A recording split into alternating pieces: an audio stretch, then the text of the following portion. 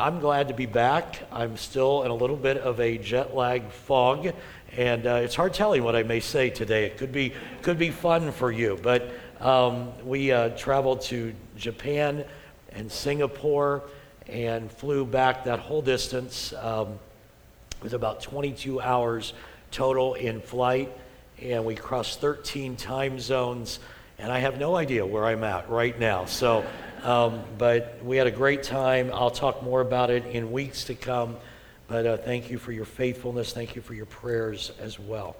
2 Corinthians chapter 8. How many love the Bible? Raise your hand if you love the Bible.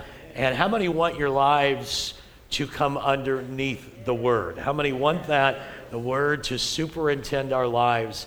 And that certainly should be the case in 2 Corinthians 8 as well.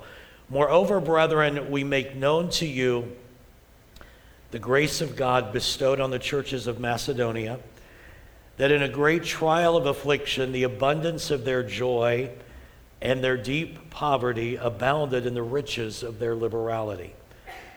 For I bear witness that according to their ability, yes, and beyond their ability, they were freely willing, imploring us with much urgency that we would receive the gift and the fellowship of the ministering to the saints.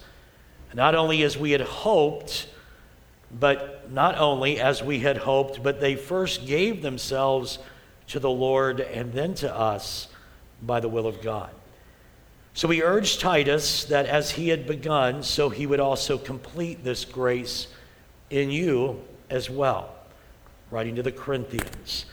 But as you abound in everything, in faith and speech, in knowledge, in all diligence, and in your love for us, see that you abound in this grace also. I speak not by commandment, but I'm testing the sincerity of your love by the diligence of others. For you know the grace of our Lord Jesus Christ. He was rich, yet for your sakes he became poor, that you through his poverty might become rich.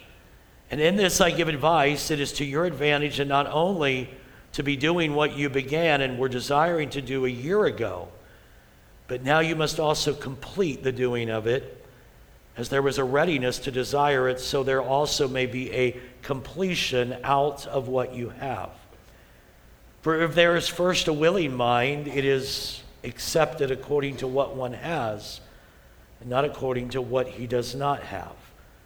For I do not mean that others should be eased and you burdened, but by an equality that now, at this time, your abundance may supply their lack, that their abundance may also supply your lack, and that there may be equality. As it is written, he who gathered much had nothing left over, and he who had gathered little had no lack. Father, I thank you for your word today, and if we believe it, and I believe that we do, then all of it is God-breathed. All of it is inspired, and it speaks to us today. So I pray, Holy Spirit, that in these next few minutes that you would quicken our hearts, give us ears to hear what the Holy Spirit would say to us. I pray, God, for your anointing upon my life, not because I've earned it or deserve it, but because I desperately need it. I pray, God, that in my weakness, your strength would be made perfect. I pray for supernatural strength and clarity of thoughts and clarity of mind. And I pray, God, that you would supernaturally captivate the attention of everyone in this room. And let us hear clearly, not with our posture being resistant, but with our hearts being open. Let us hear clearly what the Holy Spirit would say to us today. I ask, God, that you would captivate our attention, that we would have ears to hear, and that you would transform hearts and lives. And Lord, I take also just a moment to pray for those as we tomorrow will once again commemorate a day in this nation's history that was tragic. I pray, God, for those who have been affected by that, having lost a loved one or having experienced pain themselves in that. I pray that you would give them peace.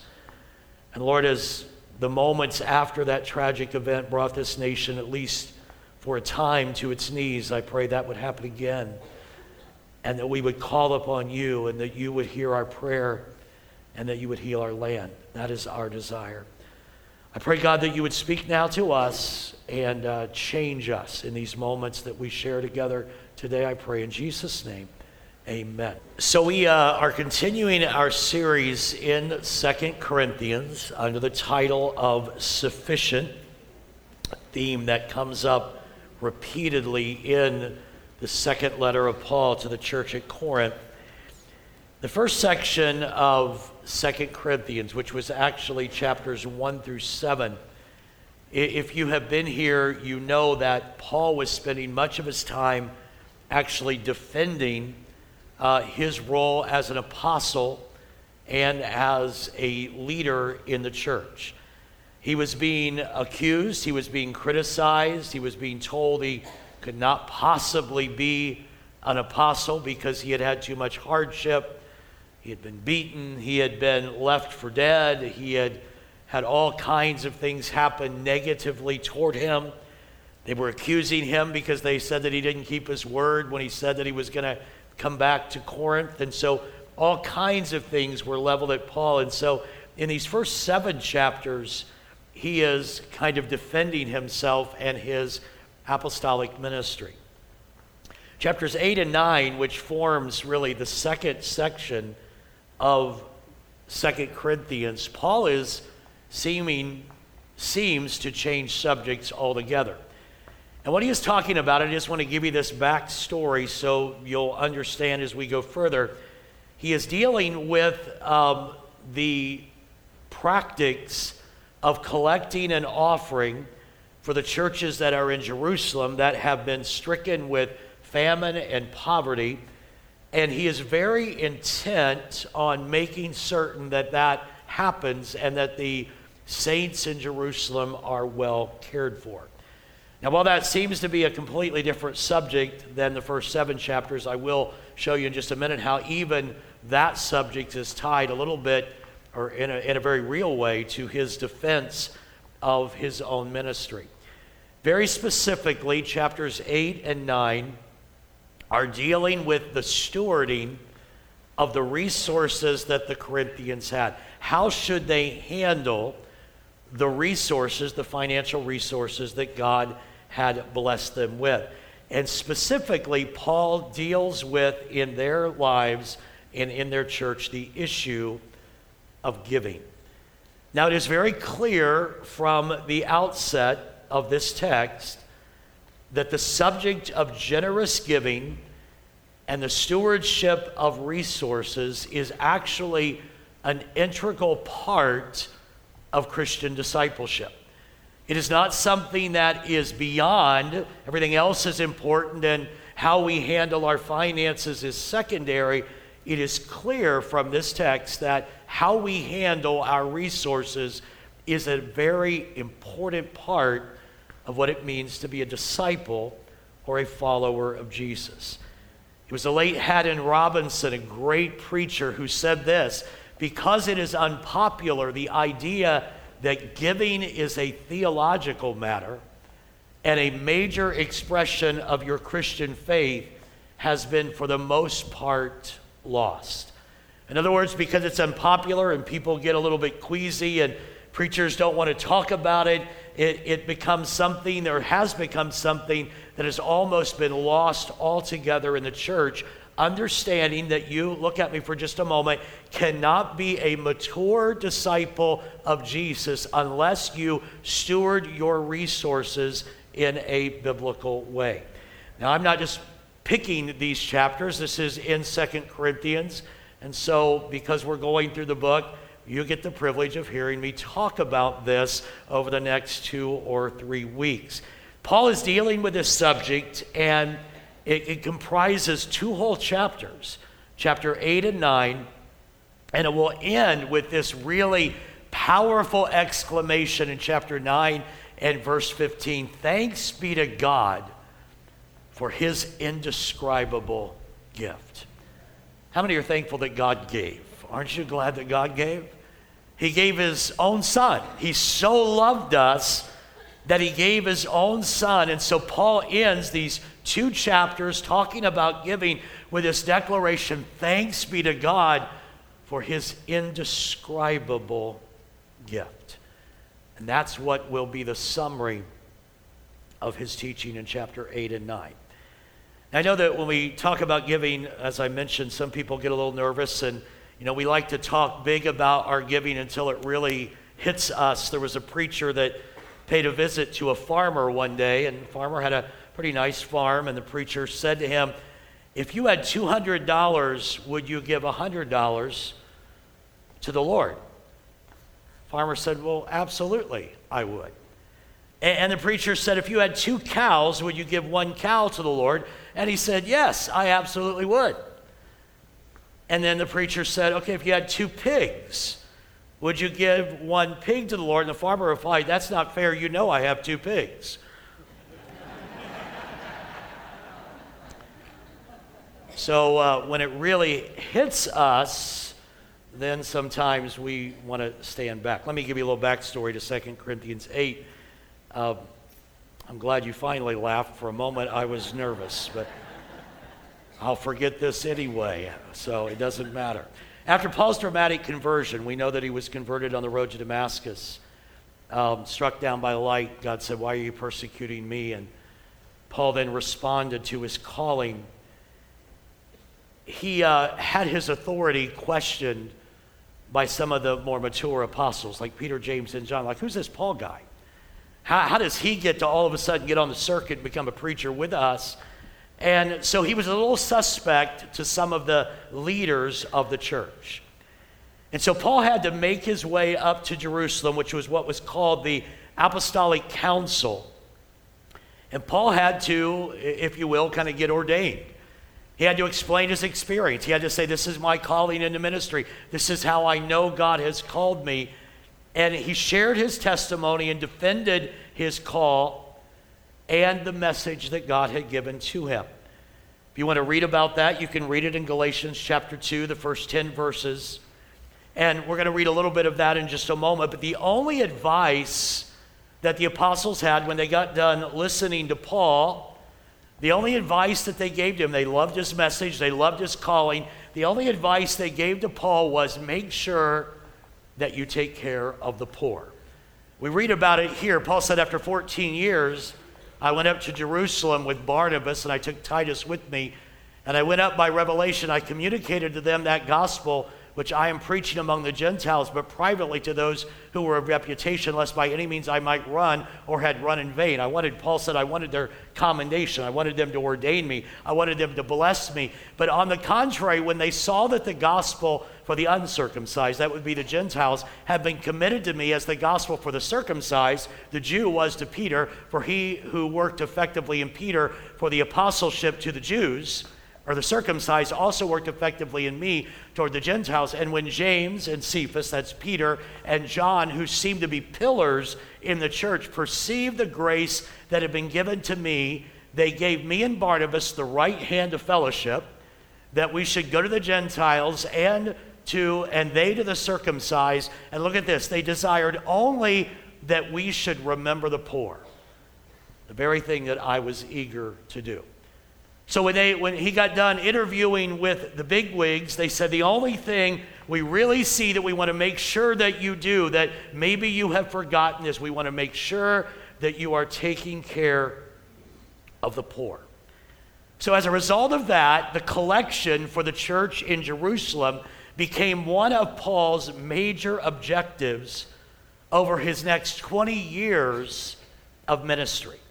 Paul wanted to conclude his evangelistic and church planting work in Eastern Mediterranean, Asia Minor, Macedonia, and Achaia, and he wanted to conclude it by taking a gift that he had collected, and he wanted to carry it to the church at Jerusalem and give it to the Jerusalem saints. And then Paul's plan was to go to the Western Mediterranean by way of Rome and Spain. You can read about that in Romans 15. And that was how he envisioned that he would end ministry. And so this collection for the church at Jerusalem, in Paul's mind, was going to take place about midway through his ministry. It was an important part of his ministry because collecting this offering was a huge milestone, but it would also validate his apostolic recognition. If he did that, then those who were questioning him would say, yes, you really are the real deal because you did what we asked you to do. Paul considered, as we all should, that giving was a matter of theology. It is seen in some of the words that he chooses, this grace. He calls giving this grace. He calls it ministry. He calls it service. He speaks of a lavish gift. He speaks of a generous gift. This was more than just philanthropy. This was a theological program to Paul. It was a matter of deep spiritual concern. It wasn't just something you do if you want to. It was something that Paul saw was part and parcel of being a follower of Jesus. His commission to remember the poor was a divine obligation and a calling that really fit well his mission and objective to restore the fortune of Jerusalem. What's interesting is that the restoring of Jerusalem's fortune was actually something that was prophesied. If we read in Isaiah, the prophet Isaiah said this, I know their works and their thoughts. It will be that I will gather all the nations and the tongues, and they shall come and they will see my glory. I will set a sign among them, and those among them who escape I will send to the nations, to Tarshish and Pool and Lud, who draw the bow, and Tubal and Javan, to the coastlands afar off, who have not heard my fame nor seen my glory, and they shall declare my glory among the Gentiles. Look at this. Then they shall bring all your brethren for an offering to the Lord out of all the nations, on horses and chariots, and in litters, on mules, on camels, to my holy mountain Jerusalem, saith the Lord, as the children of Israel bring an offering in a clean vessel into the house of the Lord. So Paul even saw some prophetic significance in that which he was doing. So in 2 Corinthians 8 and 9, Paul is preparing this Jerusalem offering, and he compares it to the free will offering that Moses took when they built the tabernacle. Remember that? When they needed to build the tabernacle, Moses said, everybody bring stuff, and they brought it, and finally Moses said, you brought enough, you can stop now because we have enough to build the tabernacle. You even see Paul comparing that giving to the work that they did in the building of the tabernacle. Paul is actually seen bringing this gift in the book of Acts, Acts 24:17, after many years I came to bring alms and offerings to my nation, in the midst of which some Jews from Asia found me purified in the temple, neither with a mob nor with a tumult. So Paul actually got to bring that offering to Jerusalem. But in these two chapters, chapters 8 and 9, Paul is challenging the Corinthians to complete the collection that they had started at the end of his first letter. I know this is a lot of backstory, but this is important. In 1 Corinthians 16, remember 1 Corinthians 16, Paul said, now concerning the collection for the saints, as I've given orders to the churches of Galatia, so you must also do. On the first day of the week, let each one of you lay something aside. Store up as he may prosper, that there'll be no collections when I get there, and when I come, whomever you approve by your letters, I will send to bear your gift to Jerusalem. So they had started that. Now watch me, listen, don't get lost. They started that, but then there was a conflict with Paul. Then they started fighting. Then they started accusing Paul, and the offering stopped. Titus brought that report to Paul and said, hey, they're angry with you. They're accusing you of things that you didn't do. But now the conflict has been resolved. And so Paul calls them to continue that offering, and listen, look at me, and to complete their theological responsibility. Paul's going to be back in Corinth soon, and he wants them to get back to the generosity that they had exhibited earlier.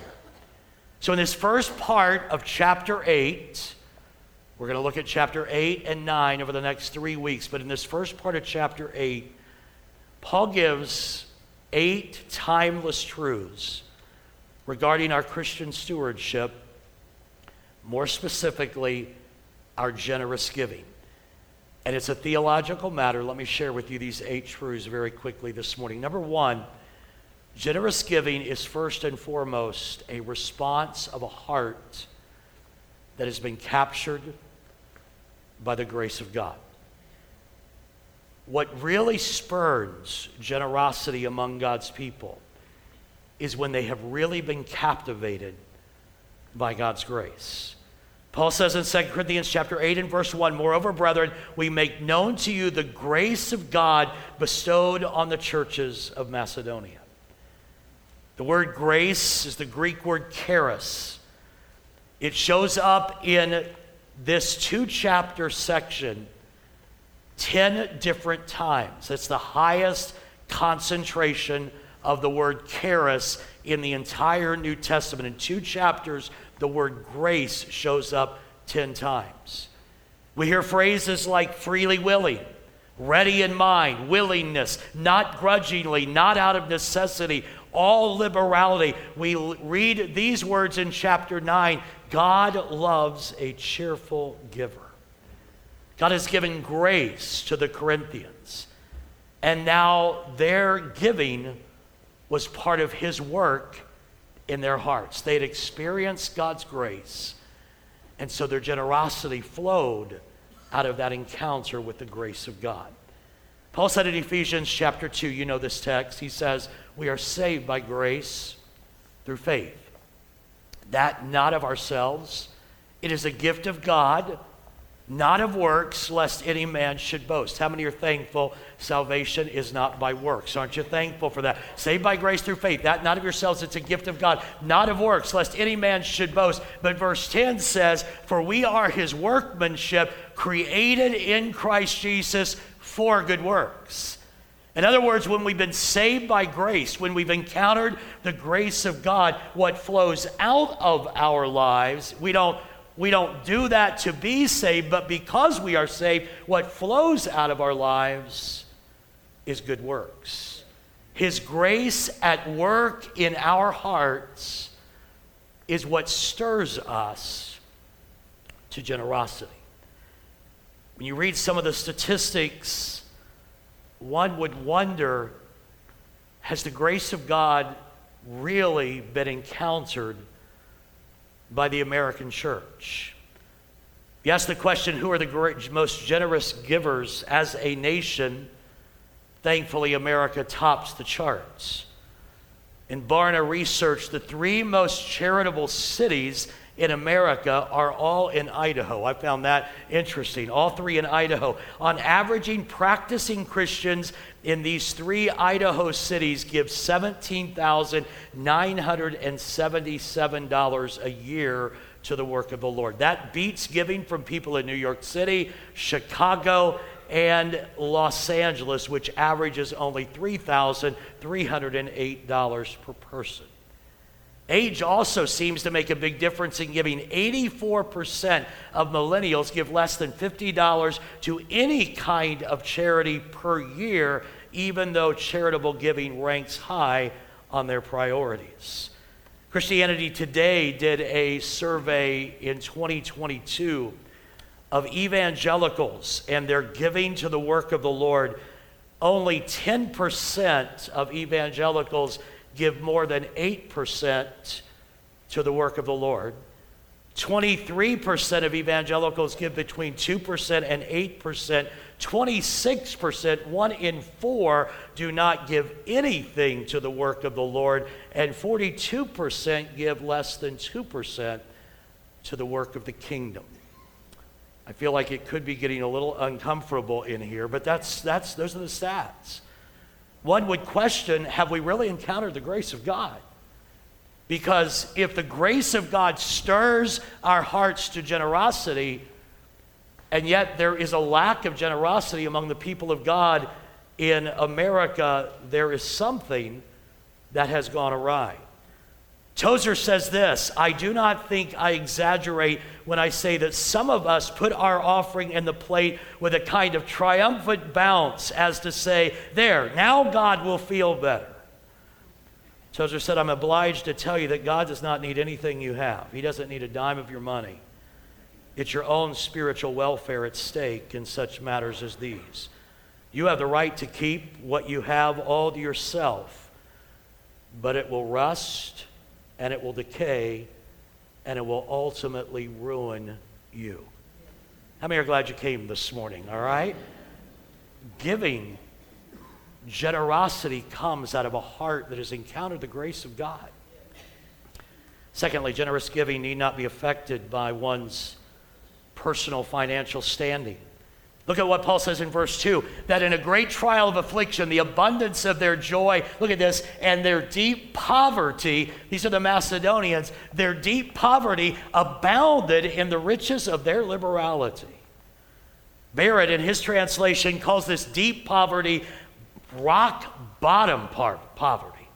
The Macedonian church was completely impoverished, but they continued to give in a generous way. Paul was now challenging the Corinthians to be moved by the Macedonians who had given not out of abundance, they didn't have much, not out of comfort, because it wasn't comfortable. He was challenging them to give out of their lack and out of their poverty.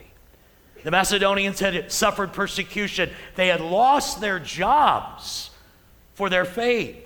They had been mistreated, but it did not negatively affect their giving. They had great affliction, but it led to rich liberality. George Guthrie asked this question in his commentary: do we give primarily out of our context of comfort, or do we give extensively even under severe circumstances? Never think, look at me for just a moment, never think that your lack eliminates you from generosity. I am so thankful for a father who just passed a few weeks ago who taught us generosity. When Dad passed, Mom and Dad were very blessed, and God did some amazing things in their finances over the last few years, and they were very blessed, but it wasn't always the case. My mom and dad, when I was growing up, lived like most of us did or do, and he worked hard, and he came home sometimes from Chevrolet with grease all over him and shavings in his arms and boils on his arms, but he gave. He taught us to give. When we did a paper route, we tithed. When we mowed a lawn for $5. How many have a teenager that'll mow a lawn for $5? Anybody? All right, but when we mowed a lawn for $5, we gave 50 cents, and then we had to give to missions. He taught us to give. Didn't matter how little we had, didn't matter how little Mom and Dad had, they gave. And God bless them. This is not a commercial today. I'm just telling you that when we give even out of our lack, there are folks sitting here today say, Pastor, you don't know my situation. There's no way I can. I'm just telling you, I would much rather trust my resources to the God who owns the cattle of 1,000 hills and who runs an economy that is separate from Wall Street than I would to try to manage it on my own. How many believe that to be true? If you'll trust God, God will bless you if you learn generosity. Number 3, generous giving is sacrificial in nature.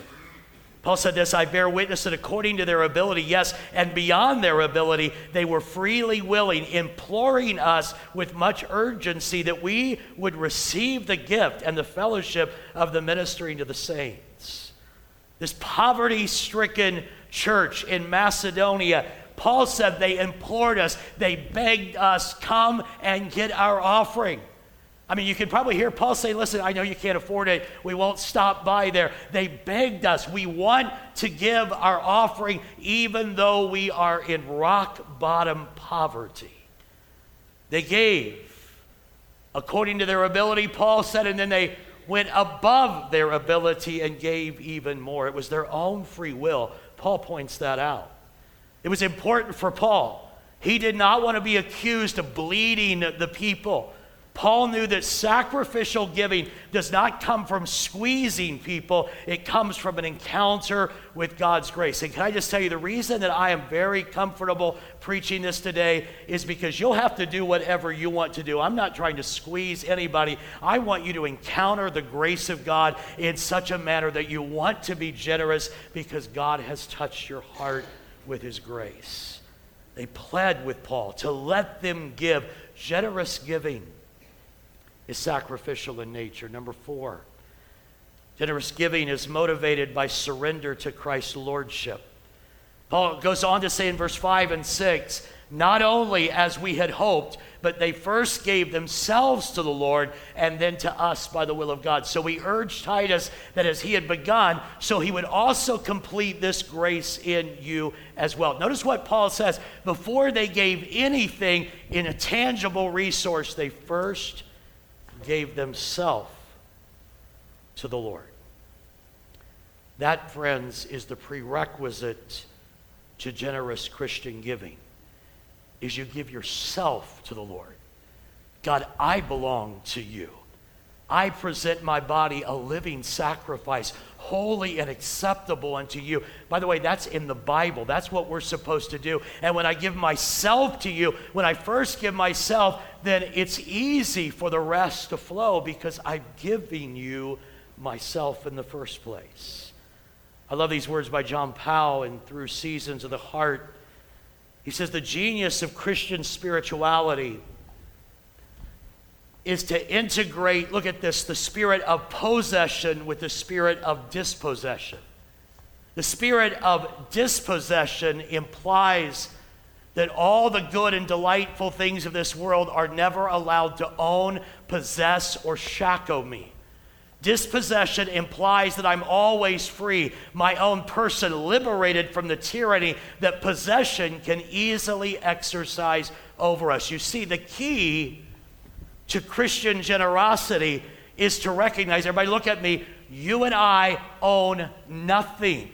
We have dispossessed ourselves of everything. It all belongs to Him. We've given ourselves to Him. And when we do that, it becomes easy to be generous because we're not holding on to something we own in the first place. Say amen if you believe. That's just true. That's Scripture. Tozer said, as long as we think we own anything, that thing owns us.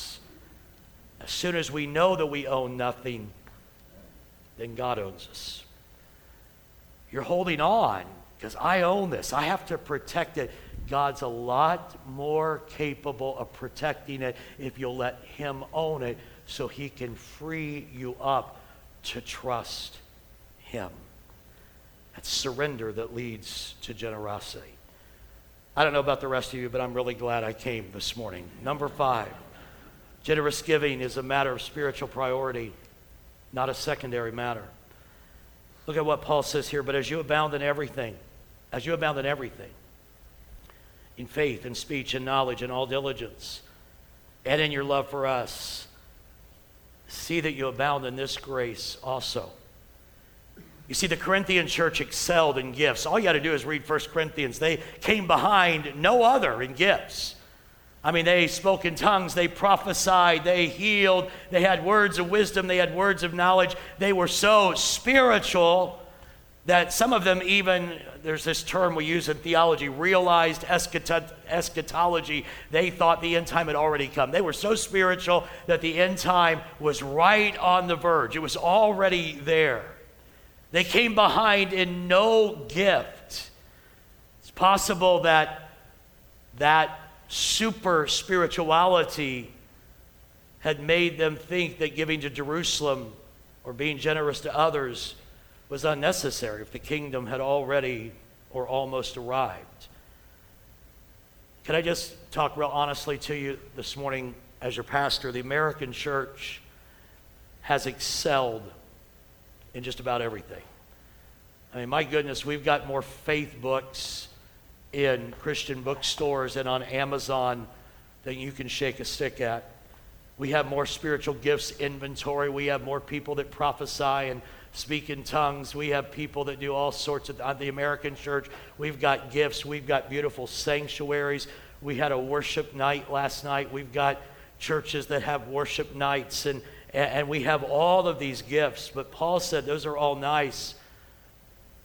But generosity is not a secondary gift. See that you excel in this gift too. Sometimes we want to excel in the beautiful buildings and the worship nights and the fancy outings and all the things that we do and the lights.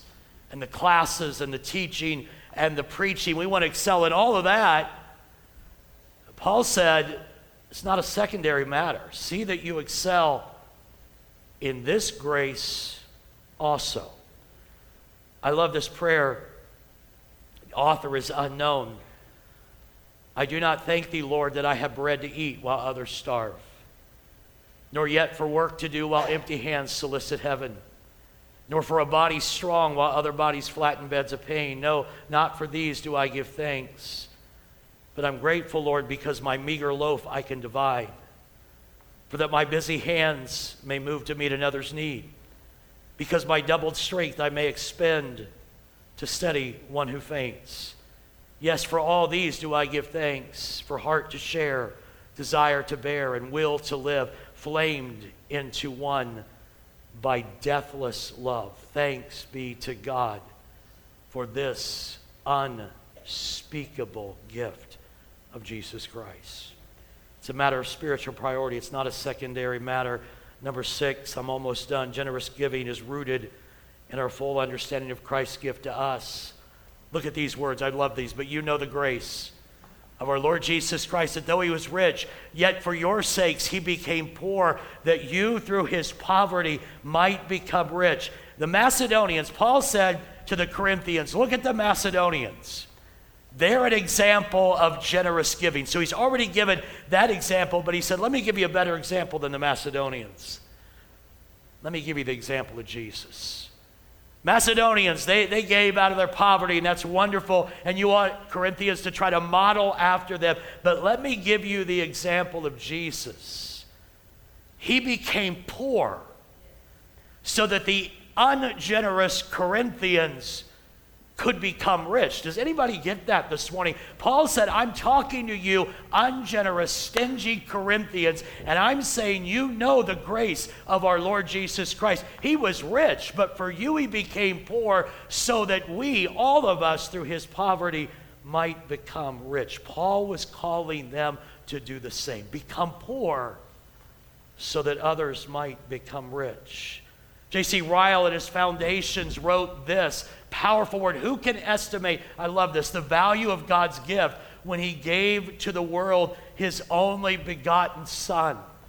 It is something unspeakable and incomprehensible. It passes man's understanding. Please get this. You may want to screenshot this. This is powerful. 2 things there are which man has no arithmetic to reckon and no line to measure. One of these is the extent of that man's loss who loses his own soul. The other is the extent of God's gift when he gave Christ to sinners.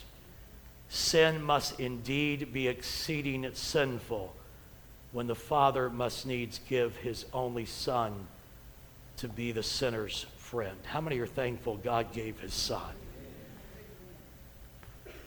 When we grasp this truth, generosity for the sake of others, knowing Christ, will follow. 2 last things, and I'll quit. Generous giving at its core is a matter of the heart.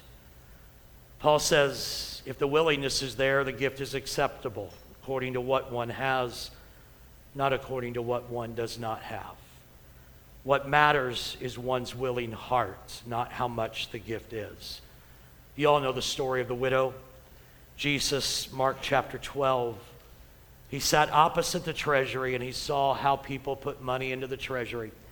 By the way, can I just tell you, I know I've told you this before, but in the temple, there were like big trumpets or big shofar, like they were brass tubs that they would take the temple tax in, and they would take the tithe in, and they would take the offering. And they didn't have dollar bills, you understand. Everything was coinage. And so the rich people would go into the temple, and they'd have those big heavy coins, and they would throw them in those brass things, and they would get really loud, and everybody would turn around. It's like, whoa, Mr. Jones gave that big amount, and because they could hear it clanging. That's what would happen, and people would be very braggadocious and prideful as they gave. And Jesus sat opposite the treasury, and he watched people put in money. Many who were rich put in much. Then one poor widow came and she threw in 2 mites. And guess what? Those 2 mites didn't make a sound. just 2 tiny little mites, and when she threw those in the brass tub, there was no sound. So he called his disciples to himself, and he said, truly I say to you, this poor widow has put in more than all those who have given to the treasury, for they all put in out of their abundance. Didn't cost them anything. But she, out of her poverty, put in all that she had, her whole livelihood. Generous giving is at the core a matter of the heart. And finally, number 8, generous giving is motivated by a commitment to all knowing Jesus. I want you to stand with me. I'm going to close with you standing. Just go ahead and stand. We won't be much longer. Hold steady if you would, but stand. Generous giving is motivated by a commitment of everyone knowing Jesus. Look at what Paul says in verses 14 and 15. But by an equality, that now at this time your abundance may supply their lack, that their abundance also may supply your lack, that there may be equality. As it is written, he who gathered much had nothing left over, and he who gathered little had no lack. Let me explain that to you real quickly if I could, all right? It's still pretty early. This is lifted from the story of the manna. Remember the story of the manna? And there would be manna on the ground, right? Every day, 6 days a week. And they weren't together any extra.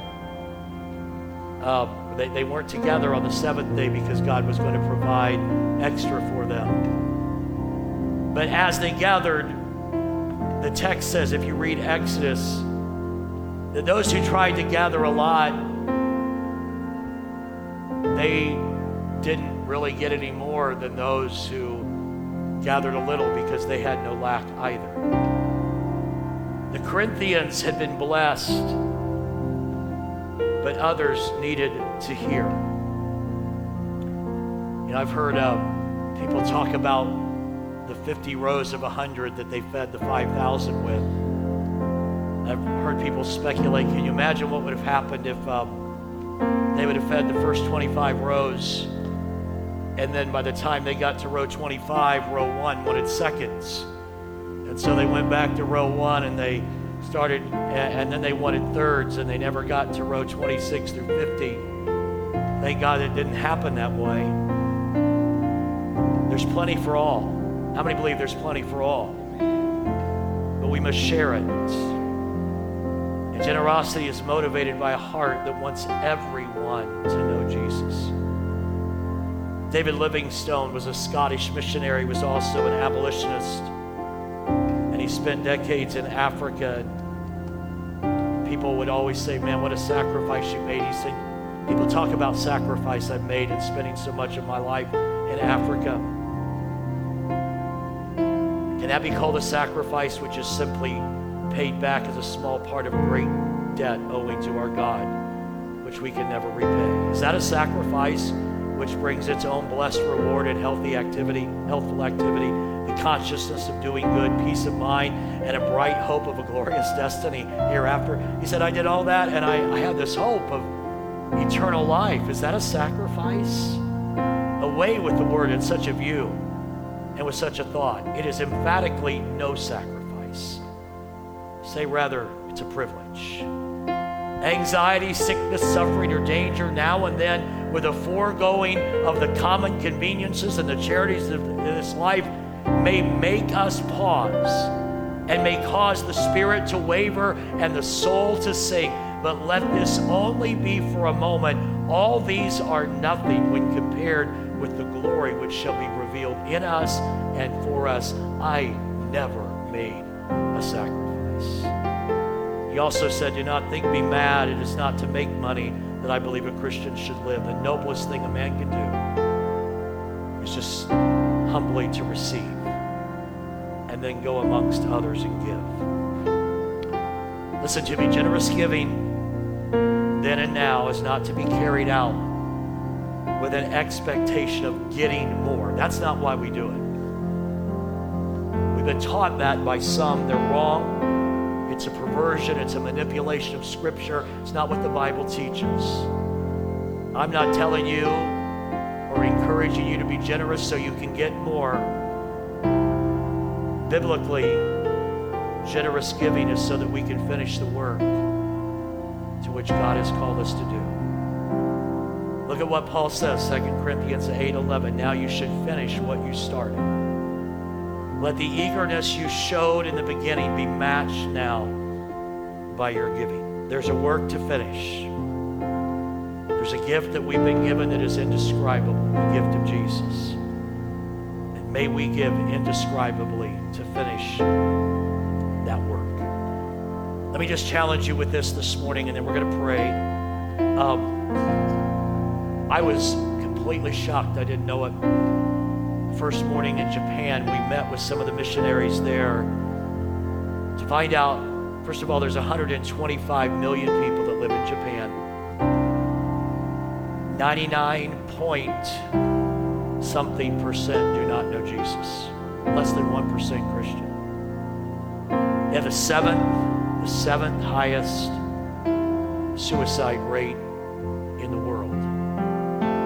More than 100 million people just in Japan are on their way to an eternity in hell.